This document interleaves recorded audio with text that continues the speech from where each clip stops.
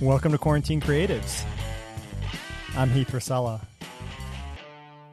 I cannot believe this episode today, you guys. I'm so excited. I hope you'll share this enthusiasm with me.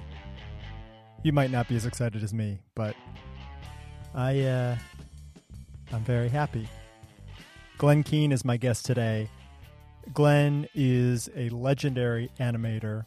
He started at Disney back in 1974, trained under many of the animators that had worked directly with Walt Disney, went on to be one of the most prolific animators during the Disney Renaissance period.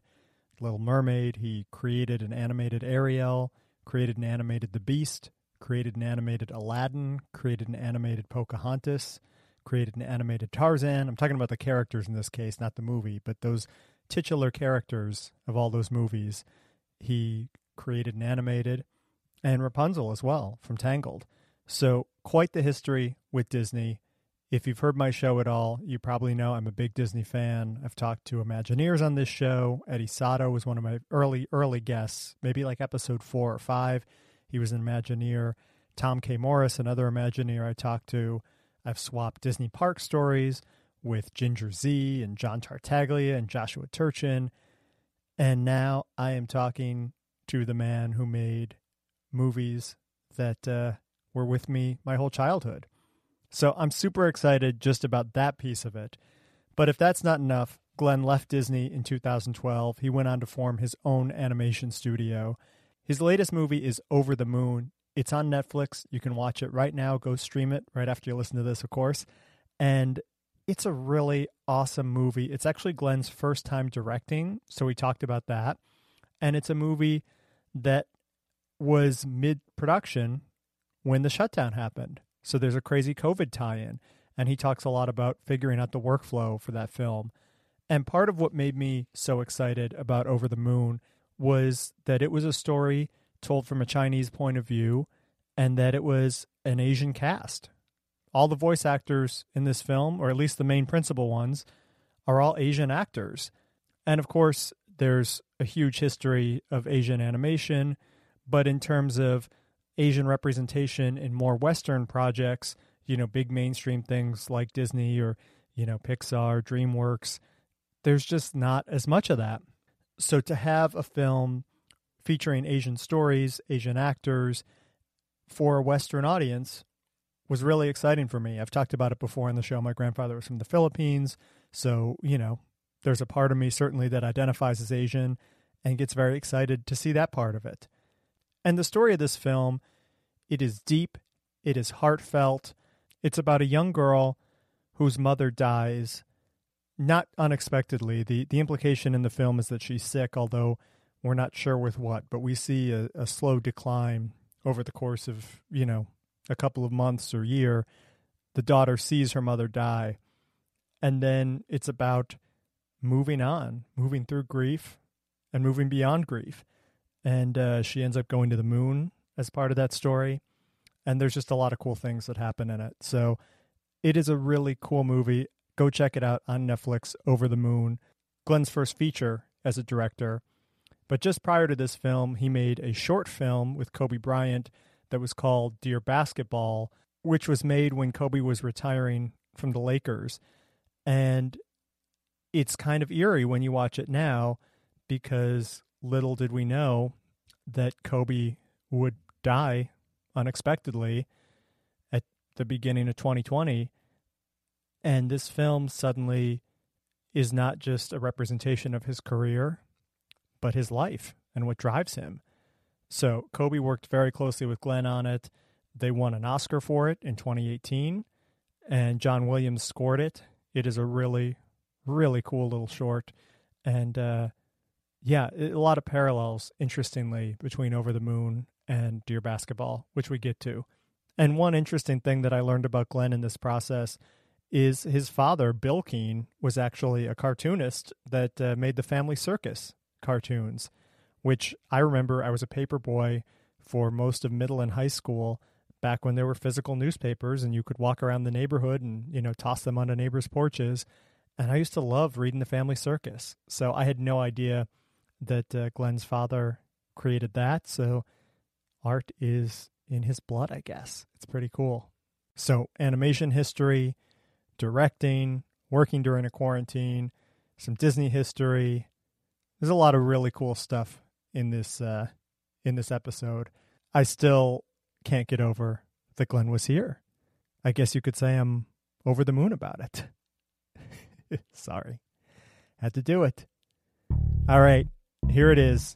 My interview with Glenn Keane. So I want to start by just asking how this quarantine period has been for you these last, 7-8 months. Yeah, so the last 7 and 8 months have been, it seems like it's a sunset that never sets. It's just, that's an interesting way to put it. You just keep looking for the end of it, but it never comes. Yeah. It just keeps going a little further. And when we started, it was like, I think the second week in March, something like that. And I remember my producer, we were well into the middle of Over the Moon. Well into the final deadline dates of right. Over the Moon. And my producer was saying, we have to leave now. Wow. I said, what? Yeah, no, Netflix wants everybody out of the building, like right now. Within an hour, everybody was gone.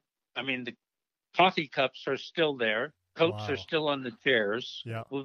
We have not been back. We were, hundreds of people working at that point up in Vancouver and here. And so there was this question of like, okay, how are we going to do this? Is this possible? And what amazed me was the desire of everyone to make it work, no matter what, somehow. And that has really been such a big part of moving forward, is people just refusing to let this stop them from no matter how, no matter what way, we find a way.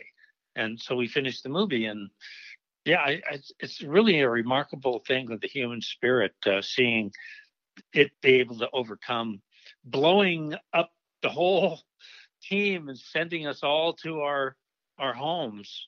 At one point we had, I think in Vancouver, like a couple hundred people all working on getting the movie done, and they all had to go home. And we had 5, I believe, at home work kits. Wow. That Sony did. But by the end of the week or the following week, everyone was working at home with a at-home kit. And really remarkable coming together to make it all work. So you asked me how I feel at this point after 8 months.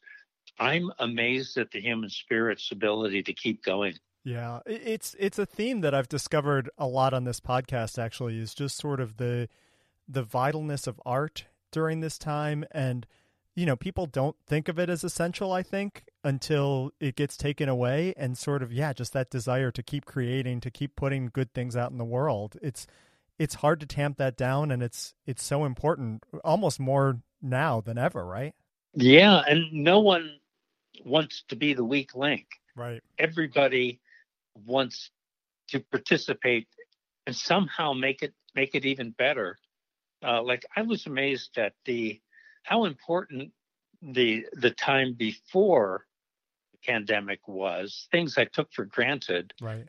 We were already prepared for this because I was directing the movie in an office at Netflix, but we had people all around the world. I had what I call my window to the world monitor, and I'd be talking to somebody in Spain or Holland or France or Canada or New York or Shanghai, and you got used to connecting to people that way, and how I knew people's idiosyncrasies. I knew the way creatively they would speak and how to interpret their ideas, and that became so important when suddenly everything was blown up. How much you relied on the kind of behind the scenes fabric of relationships, where you're connecting with people, you're looking into their eyes, and those pauses mean a lot. And like for me, I went up to Lake Arrowhead up here where I am now, and I had to keep directing the film, but my internet speed was hideous. I mean, you should be at like around, 400.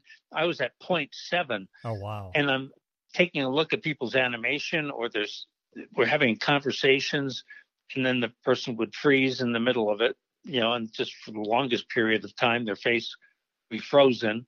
And yet they were just telling me like the important thing with the lighting on this shot is to get this glow that,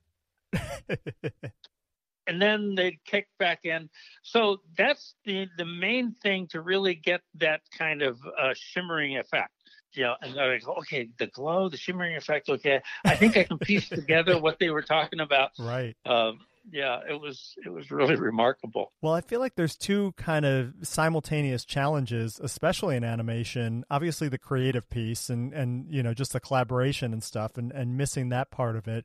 But the technical challenge, like I come from the video world, and we're at the point now where the majority of stuff you can cut pretty decently on like a MacBook Pro or something, or maybe a higher end desktop computer. But for animation, you need powerful processors and rendering and things like that, right? I mean, like, I'm just curious, like on both those fronts, the creative side and the technical side, how specific, I guess, you can get about how you met both those challenges? Well, we at Sony, we had an incredible guy, Dave Smith, who was head of the visual effects, and they found the technology, the stations that were developed, allowing people to be connected to Sony there. Uh-huh. They're still connected into their main system, but being able to work from home. Yeah. That it's like a gigantic octopus that lets you work from afar, but you still needed that central system. I mean, this is how I understood it, but for me, I was dealing with the creative choices and decisions, and really relying on people that really knew how to do that. So I'm kind of talking beyond my real knowledge bank in terms of sure. What technically they actually did. But I had people who were really, really smart and sharp, like our production designer. She was in the midst of doing all the lighting and the color. I'm looking at lighting and color on my MacBook Pro. Right. And they're surprisingly accurate in terms of, the color, but there was still these tiny details that were really, really important to our production designer. So she had to get better equipment to be able to judge that. And then the final mix was really, really a challenge. We were actually carrying big monitors around. My co-director, John Kars, had this great monitor that he would carry with him that, you had to fit it into the whole back end of your car, but we could actually judge the color of the shots. Wow. So we would, have like a moment where you get together with wearing a mask, and you take a look at how it's playing together where you could see it. And then he would drive off. We started calling the monitor Bernie, because it was like weekends with Bernie. That's great. Are you watching it like outdoors then in the back of his car, or is he hauling it like into each person's house and stuff? Well, the one time was in my living room, and another time was in the lobby of Technicolor, and there's nobody there. Yeah. So there's just these, wherever you can do it. Right. Where it's safe and you got the space. You're making it work. Yeah. Oh, yeah. Well, we were all very, very careful. Well, I'm just thinking too, like so much of animation is screening the work and being able to see it on a big screen in a screening room together, right? Like I wonder, how were you able to sort of recreate that feedback loop that normally happens on a film where there's, 30 or 50 people sitting around judging a shot? We would have a moment where we could see it individually, because nothing was playing at a perfect speed. We would have it sent to each other, and we have what's called a sync sketch, where we could watch shots play, and I could do drawings actually over top of it. Oh, cool. And so that could be sent immediately, but that would play real time, but it would only play one shot at a time, and we would have a whole group of us judging that. But you're talking about more of like a screening. And what we were able to do is send each other, so you would have a screening that you could take a look at on your own, then come back with notes. I mean, I would just have many notes that I had made and would relate those verbally. And we had some great people taking notes, and following it up, making sure whatever corrections had to be made were followed up and made. I mean, so much of it is not letting anything fall through the cracks. Right. You're just responding to something that you're seeing there, and you can't go into the building and make sure that the shot's working. You're right. just trusting that it's being corrected the way you want it to be. Yeah. It's a lot of faith in your team and each person's individual talents, I'm sure, right? Yeah, it is. And I had fantastic people in Celine Desrumeaux and John Cars and Dave Smith, and people that I knew were much smarter than me at doing the technology. What I needed to do was stay focused on the emotional arc of the characters and the performance so that it remained true. Yeah. Well, and that was something I wanted to ask you about too, because I know you've directed some shorts prior to this, but this is your first feature-length directing project. And I wonder sort of how you fell into that role specific to this time, I guess, and just sort of, figuring out that place, I guess, as a feature director now and not as an animator. So I was taught by my mentors. Walt Disney called them his 9 old men. Sure. They referred to themselves as directing animators. They would take sections of the movie and do design and animation and work with the layout and the cinematography and recording. And so that was how I learned animation. So through all of my career, I would take sequences in movies and, like Ariel sings Part of Your World. So I board that and I work with, pretty much every aspect of that. But I didn't have to worry about how the movie was going to get across the goal line. I just had to make sure my part worked. Right. But in this case, yes, now it was up to me, and I had to have a map, and I had a fantastic script by Audrey Wells, who wrote Over the Moon with such passion. I mean, there was such a message to this movie.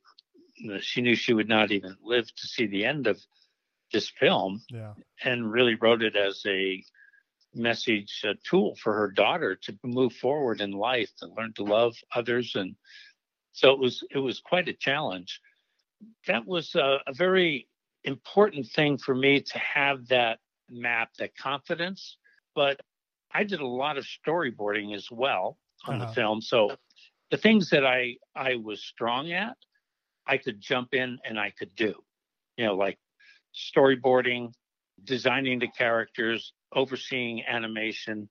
All of those things were areas that I leaned into. And then I would fortify myself with other people who were really great at cinematography and had an incredible editor. So really, through this film, I started to practice. Well, through my entire career, I've been mentoring others. But this time it was reverse mentorship. I surrounded myself with people who were, in a lot of ways, smarter, better. They had great skills that I didn't have. And I relied heavily upon them all the way through this. And yet, for me, it's still about living in the skin of the characters. And I believe that that's where the audience comes to one of these films is, do I believe in what this character believes? So to me, it was always about following the main character through this, because she is the vehicle that everyone is going to experience the movie through. Yeah.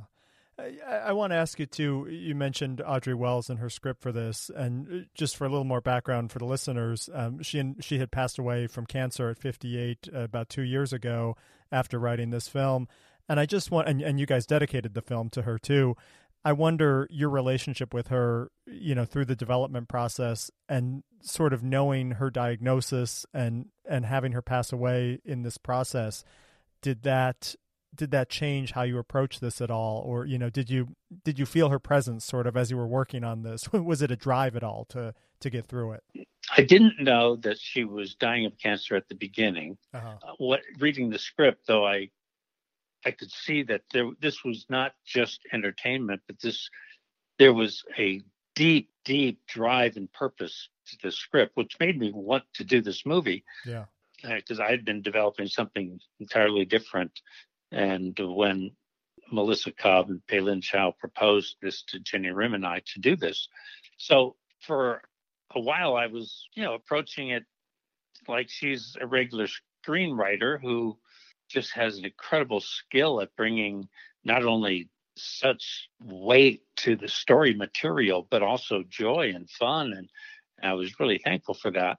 But then when I found out about Audrey's diagnosis and seeing how this carried through into moments in the film where it was so important for her to communicate this truth, you take it really seriously. When Kobe died this year, that's when crazy 2020 happened and started for me. I realized, wow, both these films were final messages from Over the Moon and Dear Basketball. And both these people were so passionate to communicate what they wanted. And yet you have to take it into yourself. It has to come from you. Yeah. You can't be just their hands doing it. And I remember having a conversation with Audrey just a few months before she passed away. She was sitting on my couch in my studio there, and we were talking about Wizard of Oz, because this film, there's a lot of ways, is like Wizard of Oz. Feifei goes on this journey of healing to come back to face reality with everything that she's learned in that fantasy world. Right. And I described it that way, and I described it as a dream for Feifei to come back. And Audrey says, no, it wasn't. I said, what? You mean? So Feifei really does go to the moon, and there really is a goddess on the other side of the moon. And yes, of course. I said, okay. And Audrey's got this fire in her eyes. And I said, well, what about Wizard of Oz? I mean, Dorothy, she goes to Oz and comes back. I mean, that's obviously like a dream. I mean, she hits her head and she said, no, it isn't. No, it wasn't. I said, what, you believe that really happened? She said, well, yes, don't you? And I realized, wow, this whole movie started off for me with a talk I gave at Annecy about thinking like a child. And I didn't realize it, but I was auditioning for this because in the audience was Pei Lin and Melissa, and they had Over the Moon script, and they realized that's the guy that we want to direct this. But I was talking about how kids have an ability to believe the impossible is possible. Right. And how that is the key to creative longevity, is never letting go of that belief. The kids say, let's play make believe. I mean, they can make themselves believe. And I was looking at Audrey realizing, wow, there it is. Yeah. There's that childlike spark of belief that is so necessary for this film to be successful.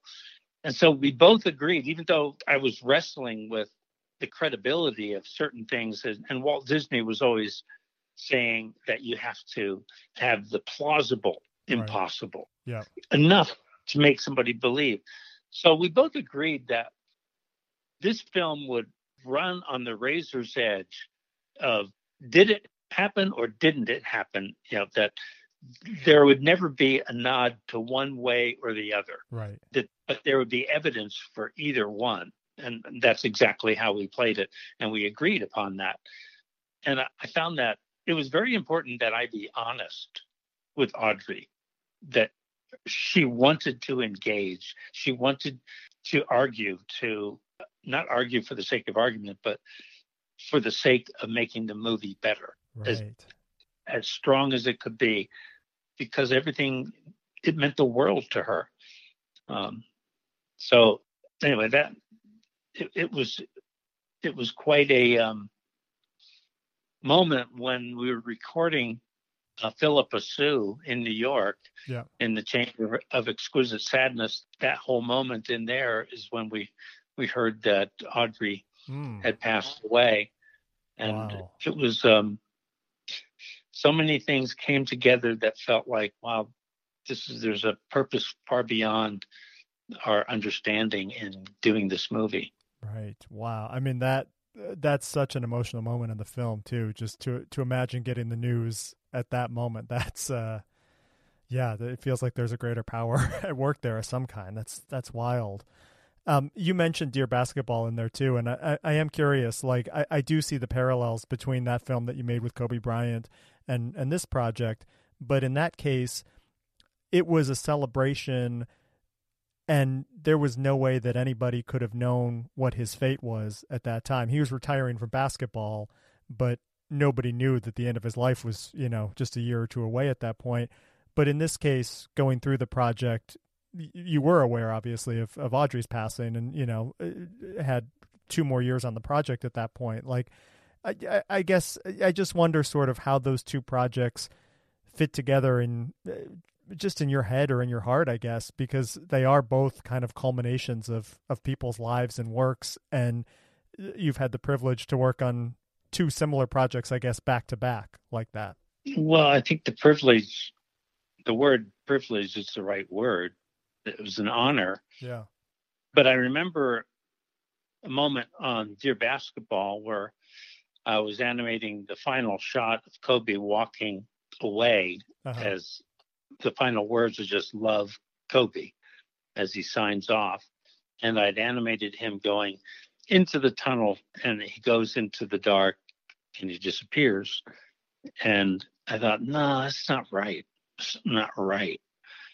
I'm going to reanimate that. So I redid it. This time I had him walk towards the light, and the light kept getting brighter and brighter and brighter. And finally he disappeared into the light. And I remember thinking, oh man, I sure hope Kobe doesn't mind, but it looks like I'm animating him dying and moving on, that his life is not going to go on. I mean, that hit me, and I was hoping he wasn't going to mind that. He never commented on it or anything, but that hit me when Kobe passed away. I remembered that. And I think the similarity in those 2 things feels that there is a feeling of responsibility that you take, for Kobe, the fact that he's asking me to animate something that represents something so precious to him as his career. Yeah. The first thing I told Kobe was, look, you've got the worst basketball player on earth animating you. And he said, well, that's good, because everything you can learn about basketball is through studying him. Yeah. And I did. And I studied and studied and studied. And with Over the Moon, it was that same sense of weight of what you are carrying. And how do you communicate that in a way that is winsome and joyful? And the movie was not written as a musical. Right. But I quickly realized how necessary this music was going to be in this movie to lift those story moments with emotion and joy, and to communicate that in a way that kind of comes in the back door and you feel it. And it's not so much an intellectual story as it is very much an emotional one, that the journey we take you on. Yeah. That was true of Kobe's too. With Dear Basketball, there's a moment where in the final moments, you see little 6-year-old Kobe is on the court with adult Kobe, which was really the theme, that child is still within you. Right. And all the way through Over the Moon, it was very much this childlike belief that Audrey Wells carried with her all the way through this movie. There was a real connection there of both of those creators of these stories.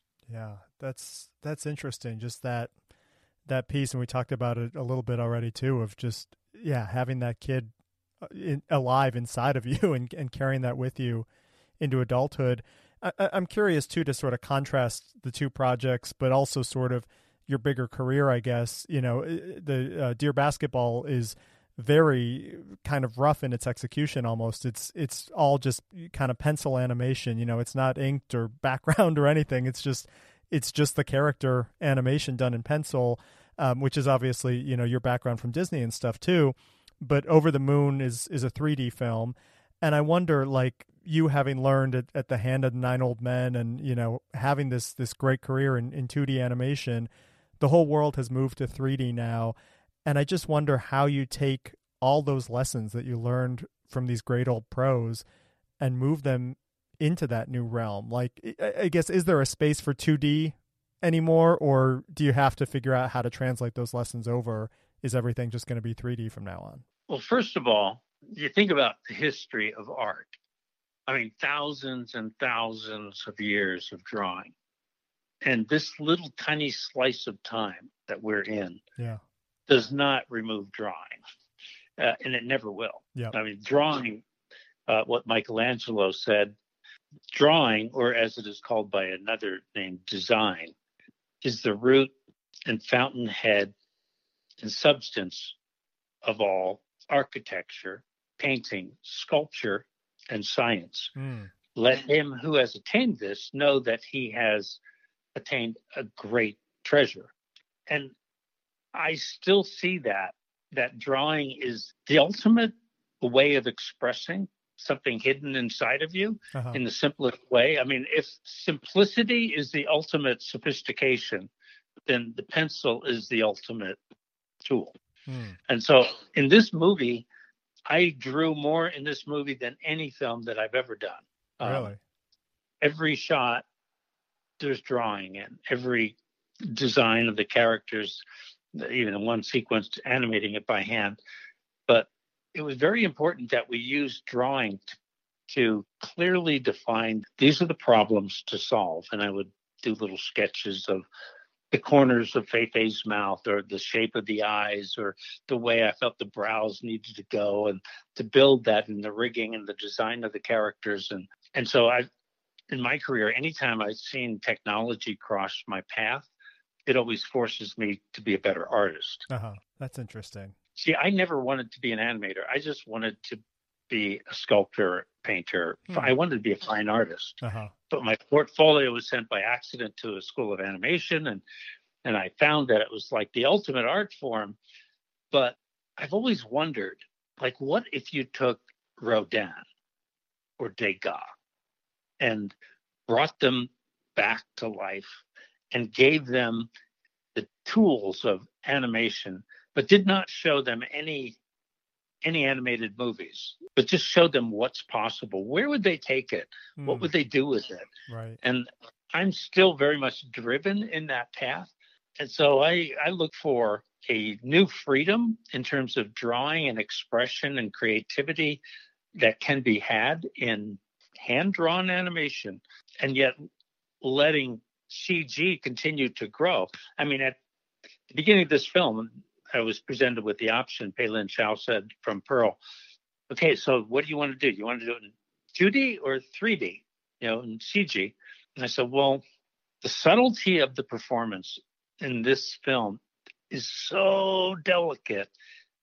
All of the little intricacies that we have to build into Fei-Fei's face, it's like building a little Lamborghini under the skin there. And it's going to be really important to get all that subtlety, to control that in animation. I knew how difficult that can be, to rely on people that are following up and clean up, and to rely on all the animators to have that kind of skill level. That I just thought, I don't know if I can count on the animation delivering if we did it by hand with a crew the size we would need. Yeah. And then I thought also of the challenge of how do you create the equivalent of Wizard of Oz, where they went from black and white to Technicolor. Right. And we had the same challenge, and it was clear that it was going to have to be something on the dark side of the moon, like light emanating. And, it gave the Pink Floyd Dark Side of the Moon album cover to our production designers. It's got to be like this. And that all told me that it needed to be CG. So I've never given up on hand drawn as another wonderful path that we should be exploring and pushing beyond where it's at right now. Yeah, and it sounds like you figured out sort of how to take your whole body of knowledge and translate that over to a CG world, that it's not, you're not losing that piece of it. In some ways, it's making it easier that, you know, if an emotion wasn't working before, you may have to redraw a whole sequence, right? Whereas in this case, it's, you know, tweaking how an eyebrow moves or something. Yes. Yeah. And we would do that. We would have a Cintiq that I would look at the animation on the screen and I could do a little draw over and tweak it and push it, or sometimes even reanimate something just very quickly. You know, you can animate really fast if it's just really rough and loose, and frame by frame do a quick little thing, and suddenly the animator can go, oh, okay, I got it. But you haven't spent much time. It's more gestural, very expressive line of action kind of sketches that you might do. That's so interesting. I want to shift gears for a minute and just ask you a couple of questions, because I'm a big Disney nerd too, and I'm just so fascinated by your career there. I want to ask first, just when you first started at the studio, this was like 1974, right? Is that right? Right. Yeah. So Walt Disney had died just 8 years earlier, and there's still the majority of the people that had worked right alongside him were still there and still in that same animation building, kind of right in the center of the lot. Like, what was that experience like for you coming into that, and just what was sort of the mood like at that point? Well, I mean, I'll never forget walking into the animation building for the first time. I was 20 years old, and what hit me first was the smell of cigarettes, pencil shavings, and scotch. It was kind of this artistic incense, because my dad was an artist, and I grew up in a home where his studio had the smell of half and half pipe tobacco and pencil shavings. And as soon as I walked in, it was like, wow, this is a place for making art. Yeah. This is a place where artists come, and there is a level of expectation of excellence. And I just got that from the smell of the place. Wow. And it wasn't just the smell of the place, it was the spirit of Walt was so clearly there, talking to Frank Thomas and Ollie Johnston and Eric Larson and all of at that time, I think there was 8 old men. John Lounsbury was still there, but they talked about Walt like he was there. Wow. I mean, they would describe the way he would come in, and you know that he was so sparing with any compliments. You never heard anything good about your work except he would tell somebody else, and then you would hear it from them, but never from Walt. And how the power he had in challenging and driving that team to excellence was really remarkable. I mean, that he physically would drive artists at night to Chouinard Art Institute so that he could build that team so that they were able to do Snow White. Yeah. I mean, the difference from the silly symphonies to these features like Pinocchio and Bambi, that required great observation and anatomy and the kind of skills that people didn't equate with animation. And Walt was driving them always to excellence. They always talked about plussing. Every person that touched a shot had to make it better. You had to plus it. And that came from Walt. So I sensed that spirit and took everything that they said and I wrote it down. I remember Ollie saying to me, Glenn, don't animate what the character is doing. Animate what the character is thinking and feeling. Mm. And he looked at my face and he knew that I didn't quite get it because I was 21 years old. Right. And he said, no, you're not going to understand this right now, but someday you will. Someday you'll get it. And I did. I started to get it, and I shared that with our team. But I remember early on Tangled, when it was still called Rapunzel, and I was designing a Rapunzel, and we had done our first animation test, and it was Rapunzel's CG face was lit, and she was moving, and you could see freckles on her face and shimmering silk fabric and things that would have been impossible with hand drawn. And I couldn't wait to show Ollie. He was 93. Yeah. And he came in a wheelchair. And I said, Ollie, I want to show you something. And I showed him this shot of Rapunzel, and it was moving. And Ollie said, Glenn, what I'm wondering is, what is she thinking? And I was like, oh, yes. And it's always about that. The exterior is only a window to the interior. Yeah. And you've got to be using it that way. It was such a great reminder. That's so great. Well, I want to ask you too, just one of your kind of more famous characters, among many. You designed so many great ones during the kind of Renaissance period, but the Beast comes to mind for me, and just sort of how multifaceted that character is. And that, he needs to be very ferocious and, overpowering in the first act, but then he needs to really soften up. And just before this call, I wanted to watch the ballroom sequence again, just to sort of, get a sense for what you might be going through, not watching as an audience member, but trying to think, okay, I'm going to talk to Glenn Keane. Like, what was he thinking as he animated this? And I'm amazed at just sort of all the little subtleties of, the way his eyes move, or, the smile, or just all these different things. And then it continues out onto the balcony as, he's trying to get Belle to stay in all this, and then lets her go. Figuring out that character, like, I feel like it's, if it's a human, you have so many choices, or, Ariel's a human with fins for her lower half, but like, how did you figure out how the Beast was going to be? That feels like such a challenge. Well, yeah, a design of a character, it's a weird thing to say, Heath, but I believe the characters exist before you design them, which I never would have said that because it sounds insane.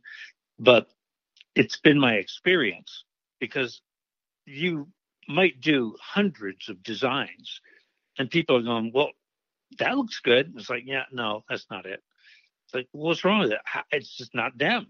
And I had done hundreds of drawings of the Beast, and I had a buffalo head on my wall, and a wild boar head, and I had photos of gorillas, and everything. My room was filled with animals, because I didn't want it to be just an invented creature. Right. It needed to be something from Earth, not an alien, because it's easy to come up with an alien, but it's hard to do something that looks like it was part of something God made here on Earth. Yeah. So I had my assistant came in and said, so Glenn, what's the Beast going to look like? I said, I don't know. Like, I kind of like this buffalo head. It's got sadness to it, and this wild boar with the tusks, and I'm sketching it. But it's got to have this expressive brow, like emotions. You got to really see it and feel it. So the gorilla brow is really powerful, and these horns are a combination of horns and the mane of a lion. And I was thinking, oh, Belle's never going to fall in love with this guy. I'll give him cow ears. So I kind of softened the cow ears. And so, but there's a prince trapped inside. And so the eyes of a man. And as I drew the eyes, I just suddenly saw a Beast like looking right at me. Wow. I said, this is him. This is him. He said, oh, that's the Beast? Yes, there he is. And I knew it. I knew that was him. And it happened almost as fast as I just described it to you there, a few minutes longer. But then you have a character that you can believe in. Right. I mean, it really is about this sincerity. Can you believe the character? And then you start to draw it from, well, all I can say is that it comes more from my heart than from what I see in my mind, though that's not everybody animates like that. I mean, Eric Larson, I remember we were all together, and I was pretty young, probably 22, 23. And he said, so in animation, you visualize it, and then you draw what you you see? And I said, I don't see it. He said, well, of course you do. I said, actually, no, I don't. Well, then how could you draw it? You must see it. I said, no, I really don't. And we argued about that. And I said, I'm not gonna say I see something when I don't. He said, well, how do you draw it? I said, well, I don't know, but I know a feeling and there's an emotion, and it's actually in the drawing it that it starts to reveal itself. And your question about how do you find those emotions, it's at the beginning, I didn't know. It was changing the mouth shape, drawing it so that there was this quizzical smile or worry or curiosity, all these different things, love. And you discover it's like it's shining back at you. It's revealing itself to you. But the acting moments in that film were very deep. I remember when Beast is going to let Belle go free. Yeah. And she doesn't know that when that final petal falls, he will remain a beast forever. And he can't tell her because then she won't go and be with her father. And he wants the best for her. And it's a true act of love. And trying to animate that. And I remember just having Beast look down at the flower and struggle with letting her go. And I couldn't draw it. I pressed harder on my pencil. I tried to draw the emotion, and I felt like I could not succeed in communicating everything I wanted in that. But sometimes it's somebody else's perspective, a fresh eye that sets you free. Unfortunately for me, it's the way it is. I animated in the movie, but then I watched the live action version, and there's a moment where the Beast, the actor, is at that place, and instead of looking down at the rose, he looks up, and it's like a prayer. Yeah. I'm like, oh, why didn't I do that? Oh, give me the shot back. Let me reanimate it. It was such a great acting moment. Oh, yeah. That's awesome. Just to wrap it up, I want to ask one last thing, and that's, you had an amazing career at Disney and worked on, some of the most beloved films really of all time. I mean, Little Mermaid, Beauty and the Beast, Aladdin, Pocahontas, Tarzan, Tangled. You chose to leave in 2012 and go out on your own and start your own animation studio. And I just wonder, that feeling of, Disney is kind of the pinnacle animation house, and you were at the top of your game there. What was it that made you want to venture out on your own? And has it been rewarding for you, having the benefit of 8 or 9 years of hindsight now? Yes, it has been incredibly rewarding, but I didn't know what it was going to mean. But I really do believe that the very best things in life are a gift. The things that you don't work for. I mean, I work as hard as I possibly can, but the best things are things that you never expected to come along. Uh-huh. I've really lived my life that way. There's a faith that every good gift is from above, and I expect it. I wait for it. I look for it. But I got to a point at Disney where I really felt the need for not knowing what was coming next, the scariness of that. Yeah. I gave a book to anybody that worked with me called Art and Fear. And the fear is such a necessary element in art. Picasso said, I'm always doing that which I don't know how to do in order that I may learn how to do it. And I just love that idea of where can animation go? Yeah.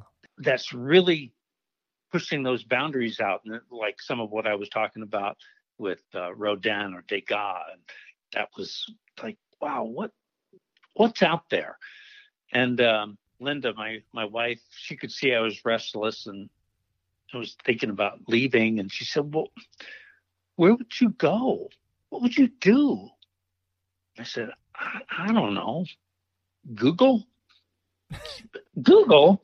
They don't do animation. I said, I know, but wouldn't it be wonderful to take the principles of communication through character and emotion and take it places that they don't do that and see what you could bring? And So anyway, with no promises for anything, I had no idea what was going to happen, but I knew I needed to leave. And my wife has always been a great partner and brave to take a step out with me. And so we left.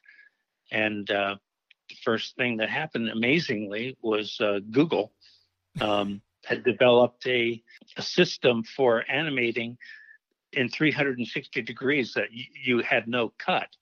But you'd have to do it at 60 frames per second instead of 24, and that you would follow the animation all different 360 every which way and do it from your phone. And I just thought, this is insane. How could I possibly do this? How am I going to figure timing out? But Jenny Rim, my son Max, and I went up to Google and we did this little film duet, and it was such a wonderful, wonderful experience taking animation there. And then after that, we met the head of the Paris Ballet who was doing a project up there, and he invited us to do a short little film in the Paris Ballet. And once again, it was taking animation to a place, I mean, no animators had been inside the Garnier Opera House in Paris, but there I was, and I was working with a ballerina and animated a short little film. And then Kobe calls, and you're taking animation to your basketball, to the NBA. And I just love I guess the scariness of it all. And as you started off, our conversation about how it feels like directing something for the first time, that all kind of fits. Yeah. That all sort of fits for me. And I just want to keep growing. And, as Picasso said, I keep referring to Picasso because he's such a forward-thinking person. But he said, when I was young, I could draw and paint like Raphael, but it's taken me a lifetime to learn to draw like a child. And I realized, it takes a lot of years to grow young. Yeah. And I think that's the path. I just want to keep following that adventure. All right, Glen Keane. There we go, huh? How good was that? I learned so much from him, not just about animation or movie making, but life. I mean, he has such a different way of seeing the world, but in such a positive way. I mean, right from the first question, how's your quarantine going? And he says it's a sunset that never ends. Like, wow, of course. It's pretty cool. I'm very happy that happened. You can hear it in my voice, I'm sure. I hope you guys got something out of it too. I will not have a new show this Thursday. I am taking my first day off since starting this podcast back in May. I'm going to enjoy Thanksgiving with my family, and I will not be talking to you guys on Thursday. I will be back next Monday with a new show, so make sure you subscribe for that.